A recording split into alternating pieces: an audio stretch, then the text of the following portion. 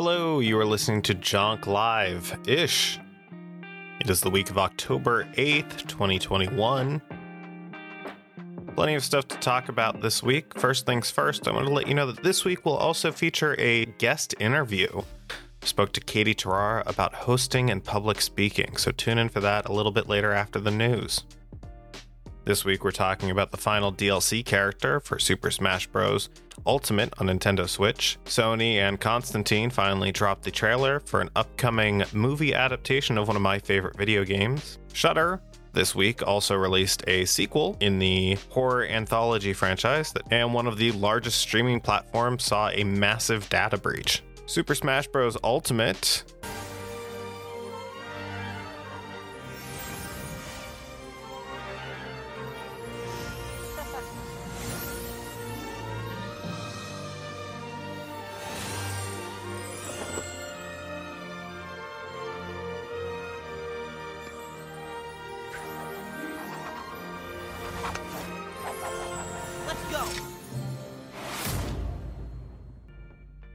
has finally revealed its final DLC fighter. Fighter is Sora from Kingdom Hearts. Kingdom Hearts being a crossover spin-off franchise with Disney and Final Fantasy.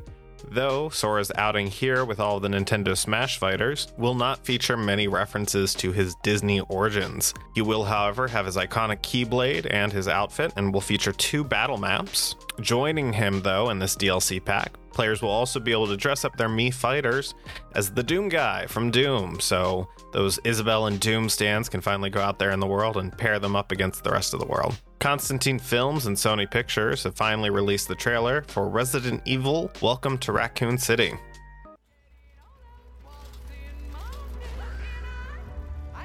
What were Umbrella doing here? This is where they're experimenting on him. We should split up.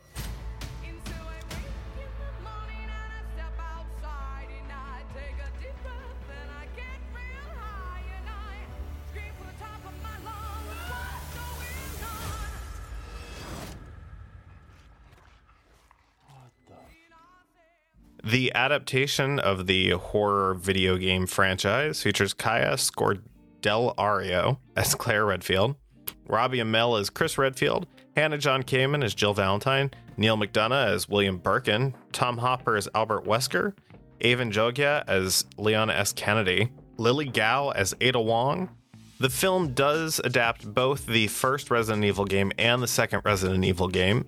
It's not clear if necessarily they're taking place at the same time, or if the first game's materials and story will be told as a flashback storyline. Set to come out November 24th. I thought the trailer looked good. I'm super excited. It looks like they're mostly staying accurate and faithful to the games compared to the Paul W.S. Anderson films that came out from 2001 to about 2016, 2017, I believe the last one was. Shudder this week released the latest entry in the VHS franchise.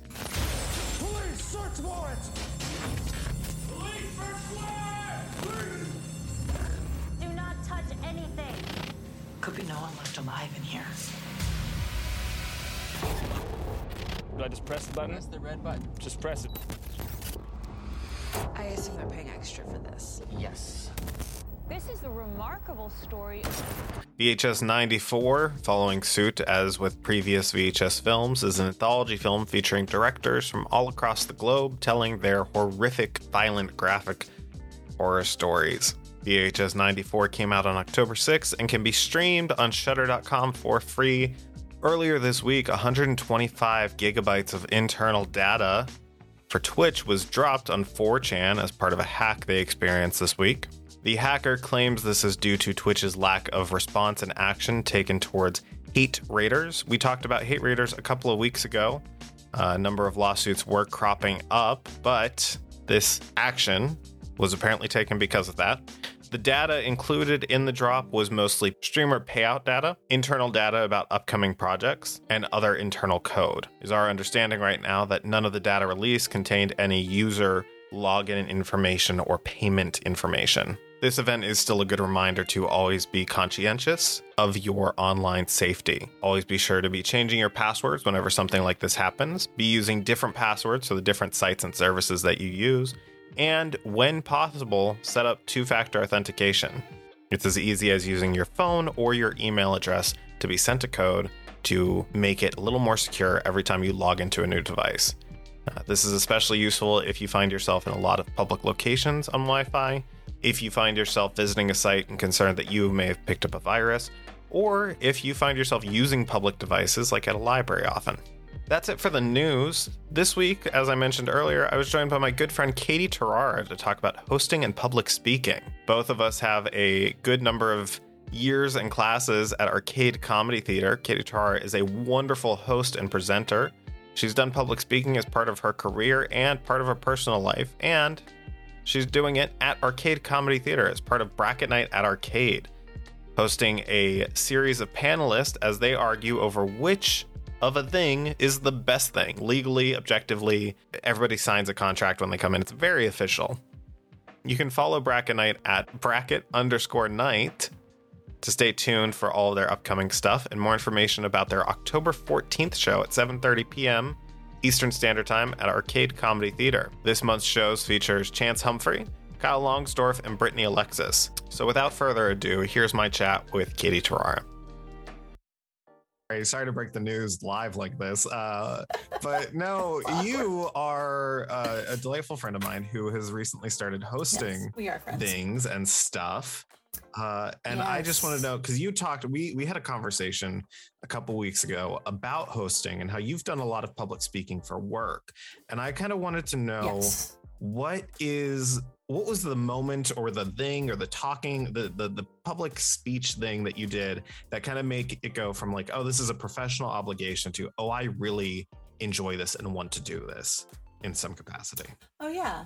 That's a great question. I'm trying to think how much of my whole life story I want to give you right now, but I would say that my emceeing has been part of my life for a long time. So when I worked in college at a summer camp, I was in charge of all the program and the skits and the songs and making sure everyone knew what was going on. So like the cruise director, program director kind of thing. And so I really enjoyed that. And, you know, an audience of 100 kids is a hard audience to keep. So I think that was a good baptism by fire for that.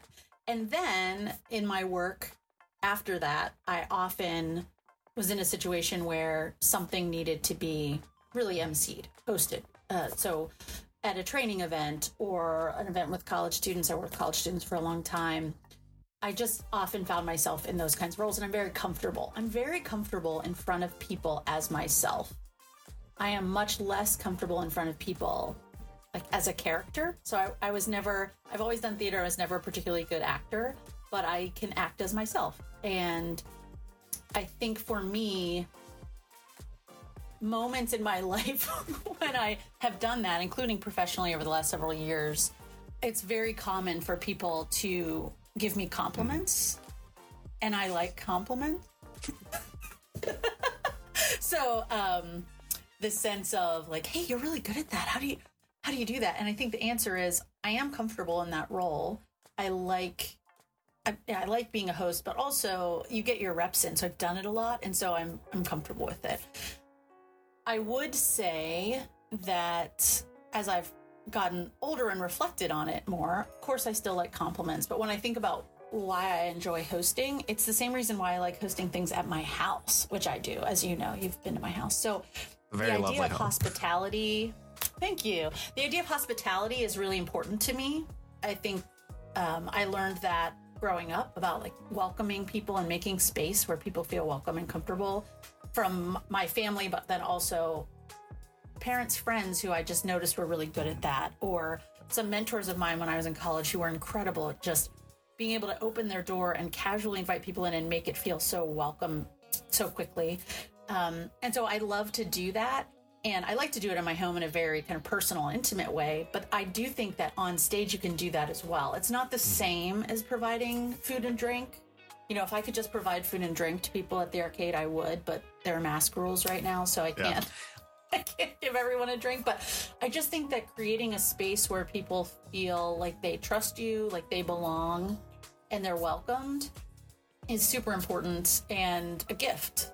I've received that gift from a lot of people, and I like being able to do that. So I don't know, that runs the gamut from like having people over for a snack or dinner or stopping in for dinner, like creating a home where people feel like you're welcome. And everyone listening to this podcast is welcome at my house anytime. Come on by. I have cheese in the fridge. I will privately send everybody your else. address so that they can get it. Sign up for a newsletter that doesn't exist yet, guys, and you will get Katie's. Just post it. Yeah, just put it on the internet. It's fine. What's the worst that could happen? Nothing could happen bad. But yeah, so I love that. I love creating space. I think, and you brought up a good point too, which is you can't bring food to all places that you're doing something like that.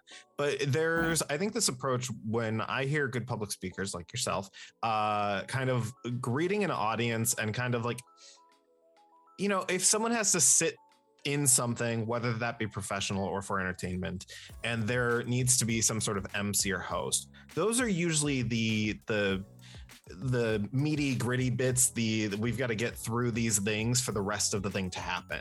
And I think what really great public speakers do and hosts do are they make that part fun in and of itself. I think one of the things that's delightful about your hosting of Bracket Night is you're able to squeeze in a little joke here or really play with the panelists. You're really able to then also give, you know, the panelists space to, you know, come up with their ideas about what their arguments are. And even for the audience themselves, giving them the time to, you know, hey, you know, you're voting on your phone, so let me vamp for a little bit, but you do it in such a way that is very entertaining, first off, which is hard to come by. And then second off, it's very welcoming in that sense of like, no, I'm not opening my home to you. I'm not giving you this snack or whatever, but it is a lot more appealing to watch a host that is much more open and honest. And I feel a similar way about I'm bad at playing characters. Like I don't feel good playing another character, but I really enjoy doing that thing of really playing myself or the exaggerated version of myself. And so, yeah, it's that hard line to toe. And I think some people really just are good at it. And, I like that analogy of like, it's, you know, no matter what the situation is, that being that welcoming person and inviting people in and making it a space that's comfortable and safe for everybody is a really great way to put it. And so I know so you'll have the Bracket Night coming up, which is a week minus a day from when this is coming out. But you had your first one at Arcade. Before you got on stage, what were your nerves like? What was that experience? It was so interesting. I've never been more nervous and I've never been more prepared for anything I host. And that includes when I have been at my real job hosting an event for 400 professional clients. But this Bracket Night feels much more personal to me. It's something that my friends and I have been working on for a few years. And so we really just wanted it to go well and had been really working on the structure. And we've been practicing and trying to figure out how to make it into a good show. And so I was so nervous, but I asked one of our panelists for the first month was Tyler Ray Kendrick, who is a great comedian, stand-up, and improviser, and a good he hosts stand-up things a lot. And so I asked him for some advice for hosting, and he said, "When they call your name, take a breath before you step out." And I remembered to do that, and it felt like a million years. But it wasn't. Like, I saw a clip of it. It was a second. But it felt like a big second. And, like, to remember, like, this is fun. This is for fun. And also, sometimes at my job, has been to stand up on a stage and tell people something they don't want to hear. And that's a responsibility of a host sometimes, too. Not as much at a comedy show. Yeah. You know, so I think that's the thing, though. Comedy can really do both. It can really, you know, hey, we're going to talk about this big, sad thing, or we're going to talk about the funny thing. Yeah. But you mentioned that in those moments before, taking that breath, that recommendation of like taking a breath. And I know I took a public speaking course in college, and one of the things that my professor recommended at the time was to pinch your fingertips before you have to do something, or if you find yourself fiddling or shaking a lot, just kind of doing this, and it kind of is just a calming, repetitive thing. So that is another, if you're listening and you have to public speak and you get nervous, try one of these two things. That's a But great also tip. Thank the entire group that was doing that show that night was so much fun. And when I found out that Bracket Night itself, so Bracket Night at the Arcade is kind of a new format for it entirely as a show, whereas the previous versions were a lot more like trivia nights. So what was the translation like for you as far as just being, participating in Bracket Night as it was, and then really escalating it and elevating it to this new kind of game night? Because the energy that was there that night, and I'm sure will be there following shows, was electric, especially post-pandemic, post-middle pandemic. It was like some of the best fun I've had doing something outside of my home in like 2 years. And That's awesome. it just, everybody on stage was having fun. The audience was losing their minds when the voting was happening over the best one-hit wonders. Yeah, so it's like people were losing their minds. So what kind of translations were happening for you in the planning process, and then when you were actually delivering? Yeah, so Bracket Night is a team of 5 folks, of which I'm one, and we are friends. And for almost 10 years, some of the group have been doing these bracket. They used to be called Bracket Club, in their living room, like with their friends. And it was intended as an opportunity to bring people together, like different groups of friends, even disparate groups of friends, where they can all like do something together and like cross-pollinate without it being like, what do you do for a living? What part of town do you live in? Like all the questions that I ask everyone. So it was intended for that. And it was it was awesome for that. But when we started thinking about ways to expand it beyond our kind of personal networks of friends, we were trying to think about what made it so great. And the biggest thing about it is the engagement and the way that people come in and like get in, like care so much and like passionately argue about a soup or a cereal or a superhero, and like connect with someone and become friends because of those things. And part of the pain during pandemic for us was how we did several Bracket Night events. Like we did one a month on Zoom, but as you know, it's just not the same. It just can't be the same.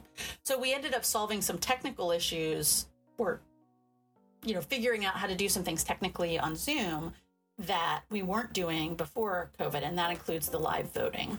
So that piece kind of helped us think about imagining doing things differently. And when, I'm very involved at Arcade, so I'm the person in Bracket Night who's like on the Venn diagram of Arcade and Bracket Night with me, right in the middle, and Katie Terrera right in the middle, and so we had thought that might be a good location to do the old format.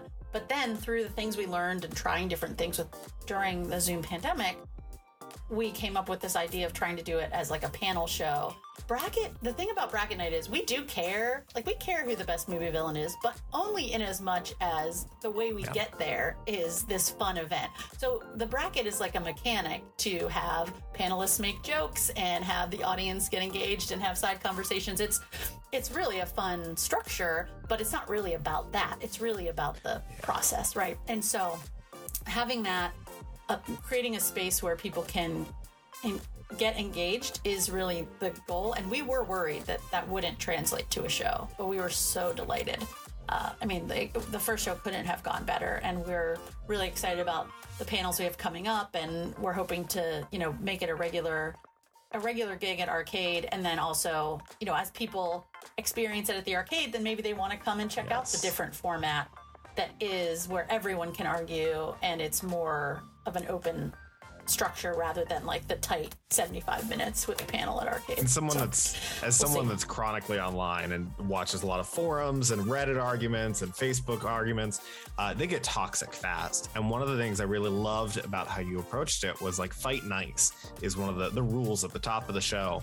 And I love that because it's something that, you're talking about opinions. You're talking about strong opinions about characters and movies and foods and music and all this stuff.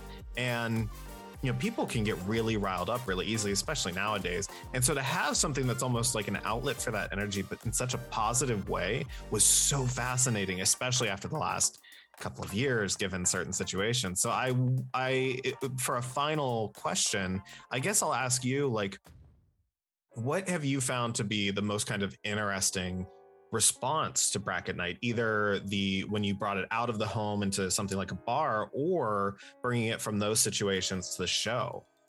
I think the most interesting thing, and the thing that is our low-key favorite thing about bracket night. So our upfront favorite thing is like how fun it is, and how easily people can get involved and feel like committed and be engaged with one another. We love that. That's at the top. But the secret agenda of bracket night is that learning to listen to someone whose opinion is different than yours and being willing to change your mind about it is like a skill in our brain that is not encouraged in our culture right now. And so if we can practice passionately arguing with someone when the stakes are low, then maybe when the stakes are higher, we'll be a little better at listening, a little better at being persuasive and trying to understand what the other person has to say, rather than just like writing them off as an idiot. Like, John, you and I recently had some arguments about M&M's versus Reese's Pieces, where you were straight up I was wrong, right, but and I was right. Well, agree to disagree. But we're still friends today. We're still friends. So I would still eat any of them if they were given me right now. But like, that doesn't really matter. But that's the thing. It's like, I don't know. This is where I'm like out of my depth. But there's like physical, like if you're exercising a muscle with weights, then when you have to lift a box, you can also lift that box, right? So like, it's about practicing our mental pathways and like being open to our brains, like being willing to listen, in hopes that we're also developing more of an ability to have civil conversations and like fight nice about things we really care about that matter a lot too. So that's like the long-term play of bracket night, is to help all of us. And maybe just me, right? Maybe it's just so I will get better at listening to other people's opinions. But so I love that about it. I think we've seen that sometimes where people come into a bracket night like with pushing so hard for something, and then someone makes an argument so well that like forever everyone's like, okay, that's it. That's the best one. We were wrong and you were right. But I think for the other thing that has honestly been super cool is when we were doing it at bars and we would bring our like group of friends, and then like someone would walk by. So that just happened at Allegheny Overlook, and like get so involved and so into it, like people we don't know, and having a good time. And it's just a really fun thing. But you can follow us on Instagram, as I think you may have already said in the intro, at bracket_night, and like brackets are up there, right? The ones we're doing next week and old ones. Like if you are with a friend or your family, right? Like maybe tensions are high with your family about real stuff, but you can like have a conversation with people in your family about the best one-hit wonder. Like you can actually play a bracket with your friends, with your family. If you're at like waiting in line for the DMV, you can play it by yourself. You can like, it's a great date activity to like talk with someone, talk through a bracket with someone. So anyway, we love for people to do that. No, I think that's the beauty of it. It's something, it's not like trivia where you require knowledge or you need preset things. A bracket can just be literally going through the motions of like, hey, let's talk about, what's the best book, and just be like, here's the best, John Grisham books. I don't know why that's the author that came to my mind, but sure. There we go. Stephen King, American classics, John. Stephen King for spooky exactly. season. So stuff like that. Yeah. So I love that. I love that twofold thing of it's fun. It's something that can get really get people communicating and then flexing those muscles in a way that I really like that, because I know someone that is definitely calmed down a bit more in my ripe old age of 26. Arguing passionately about things that are important can sometimes lead to really reflecting on, well, who is the other person, and going after something about them. Yeah. And taking that element out and really focusing, what is the point of the conversation you're having? I love that so much. And I again, your hosting really amplifies that, because you do such a good job of mediating everything that's going on and moving things forward, which I think are all signs of a really great host, especially for something like that. Yeah, thanks. And I listened to Conan O'Brien's podcast a lot. I really like Conan. And he many times has mentioned, like, as a host of his show, his job is to make the guests shine. So that, and we know that anyone who's ever done improv and you're hosting a short form game, or you're just like your scene partner, you're always trying to like help the other people. And so the great thing about bracket night is I can get like a joke off here and there, like a little whatever, but my job is really just to create the container for the panelists to be hilarious, which they are. They were last month. They will be. It's again, a great lineup. So so information for the show and just and the link to the Bracken Night Instagram will be in the description below. Thank you again so much, Katie. Awesome. But also, I should also mention, I would be remiss if I didn't mention that I'm also using my hosting skills as a tour guide with Arcade's new walking comedy tours downtown. Got it. Okay. Yeah, yes. Go check that out because it sounds like a lot of fun. I will leave. It's super fun. It's like a 45-minute story. We tell a lot of stories about Pittsburgh's drunken history. There's no drinking on the tour itself, but so it is 16 and older. It's like 6 blocks, so it's not far, but it's fun. Well, that's about the size of Pittsburgh anyway. This is really it's about that's right. We basically point to everything you need to see. It's fine. Well, perfect. Thank you so much. Thanks again, Katie Tarrar, for joining me to talk about hosting and public speaking. It was a pleasure to have you on. Moving on to what I've watched recently, I rewatched 2004's Resident Evil Apocalypse. My name is Alice. I worked for the Umbrella Corporation. There was an accident, and everybody died. The trouble was, they didn't stay dead. In the pursuit of human perfection, accidents will happen. There's been an incident. Is the second movie in the Paul W.S. Anderson run of Resident Evil films. Mostly I was watching it in anticipation of the new trailer for the new movie, but also because I was just looking for something to just watch. It stars Mila Jovovich as Alice, Sienna Guillory, and I'm butchering all these names, as Jill Valentine, Oded Fair as Carlos Olvera, and Mike Epps as LJ. The film takes place during the outbreak in Raccoon City. Similar to what the new movie will be doing, though less accurate, the film features Alice, the protagonist from the first film, who's completely original to the franchise, encountering Jill Valentine in their escape from Raccoon City. This involves running into the terrifying tyrant known as Nemesis, whose goal is to track down STARS members and eventually fight Alice. Those Resident Evil movies are not of a good quality, but I will say that the second one holds up the best. A lot of practical effects were used, and the scenes that are suspenseful as they explore the city do give you a little bit of put you on edge a little bit. So if I were to recommend watching any of them, I would recommend watching the second one. The rest of the franchise takes a dip. This week was also the first season finale for Marvel Studios' What If, their first animated production as part of their Marvel Cinematic Universe.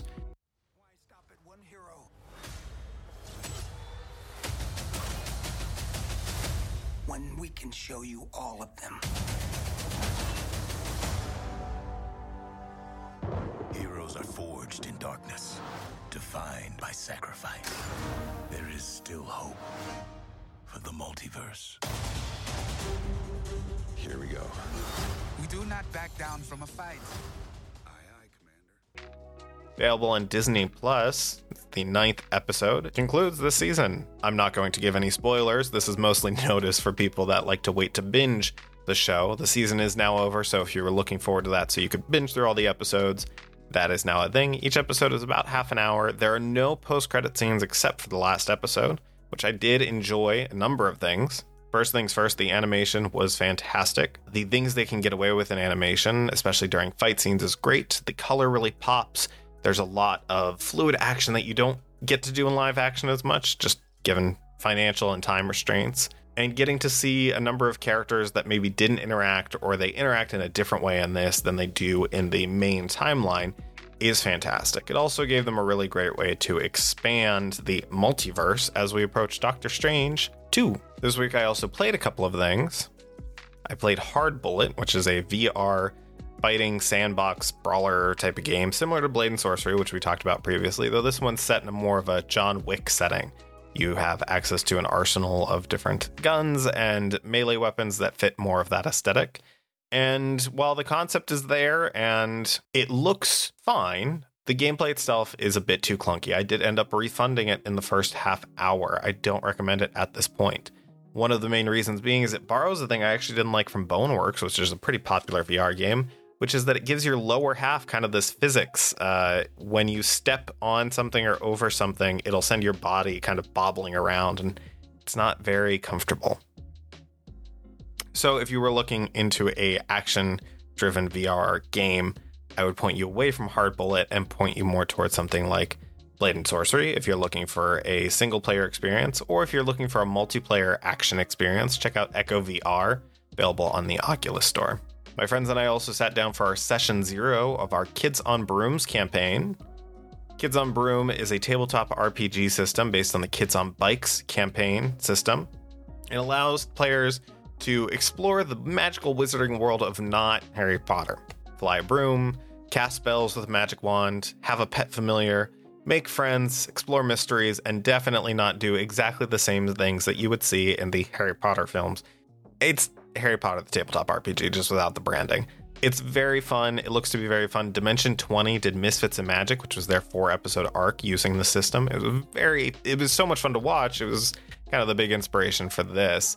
I am excited. One of the big things about this campaign system is that the players do get to develop some of their classes and the team sport. So instead of Quidditch, my players have come up with a really fun wizarding tournament game type of thing that I will talk about in a future episode. But if you are looking for a less complicated, less combat heavy, more narrative driven system, the Kids on Bikes, Kids on Brooms kinds of campaigns and systems seem to really hit that itch of, I really want a narrative driven thing. I'm sure once we get closer towards the end of the campaign, I'll come back to that, but you can check that out in the description down below. As mentioned earlier, there is one more movie I wanted to talk about, but I also wanted to avoid spoiling things for people that did not want to hear about it. So I will talk about that after these brief messages from me. First things first, if you would like to follow me on Instagram and Twitter, you can follow me at JunkLobster, where on the weekends I will continue to share news stories that come out that interest me, as well as various things that just appeal to me, because that's the way we are running this show. Second thing, you should check out Abelard Rudenborg's first comic book, Pip. It's the adventures of a sentient onion waking up in the world for the first time and going out into the world. It's very good. It's very well done. It's completely self-produced by Bob, and the artwork is just stunning. The link to their comic can be found in the description. The pre-order period does end at the end of next week on the 15th. So be sure to get your pre-orders in. I recommend the big copy. The comic has a big focus on the artwork, and you should definitely check it out. Thank you for listening. So we're going to hop into talking about Venom Let There Be Carnage, but if you are bidding us adieu, thank you for listening. Good evening, Eddie. Hey, Mrs. Chen. Good evening, Venom. Function hall, Mrs. Chen. He says hi. One is the loneliest number that you'll ever do. I've been thinking about you, Eddie.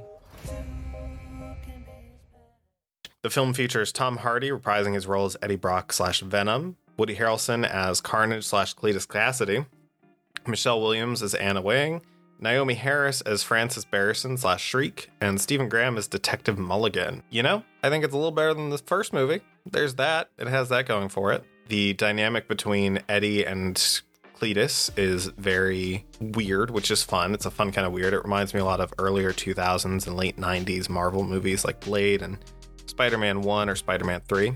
And yes, I just compared those two movies. Though the movie itself is not really what I'm super interested in talking about. The thing I'm super interested in talking about is the end credit scene, which features Eddie and Venom discussing how Venom has access to all this information across the universe because of all the symbiotes being connected. And one of the things he has connections to is the multiverse. And just as he's about to show Eddie the multiverse and blow his mind, they are seemingly teleported to an entirely new room, similar to what they're in. But the big difference being what's playing on the TV, which is a newsreel from J. Jonah Jameson at the end of Far From Home, Spider-Man Far From Home, revealing that Peter Parker is Spider-Man. Whether this means that Tom Hardy will be in Spider-Man No Way Home, or he will be in as a cameo, post-credit scene, or an ally, yet to be seen. The characterization of Venom in this movie and the last one have been more focused on the lethal protector side of the character, and less so the villainy of the character. So, if you enjoyed the first movie, I recommend it. If you didn't enjoy the first movie, you might enjoy it, but maybe wait till it hits Netflix or Redbox or something like that. Thanks again for listening. If you enjoyed this week's episode, please share it out and let me know what you want to hear about. Thanks. Bye.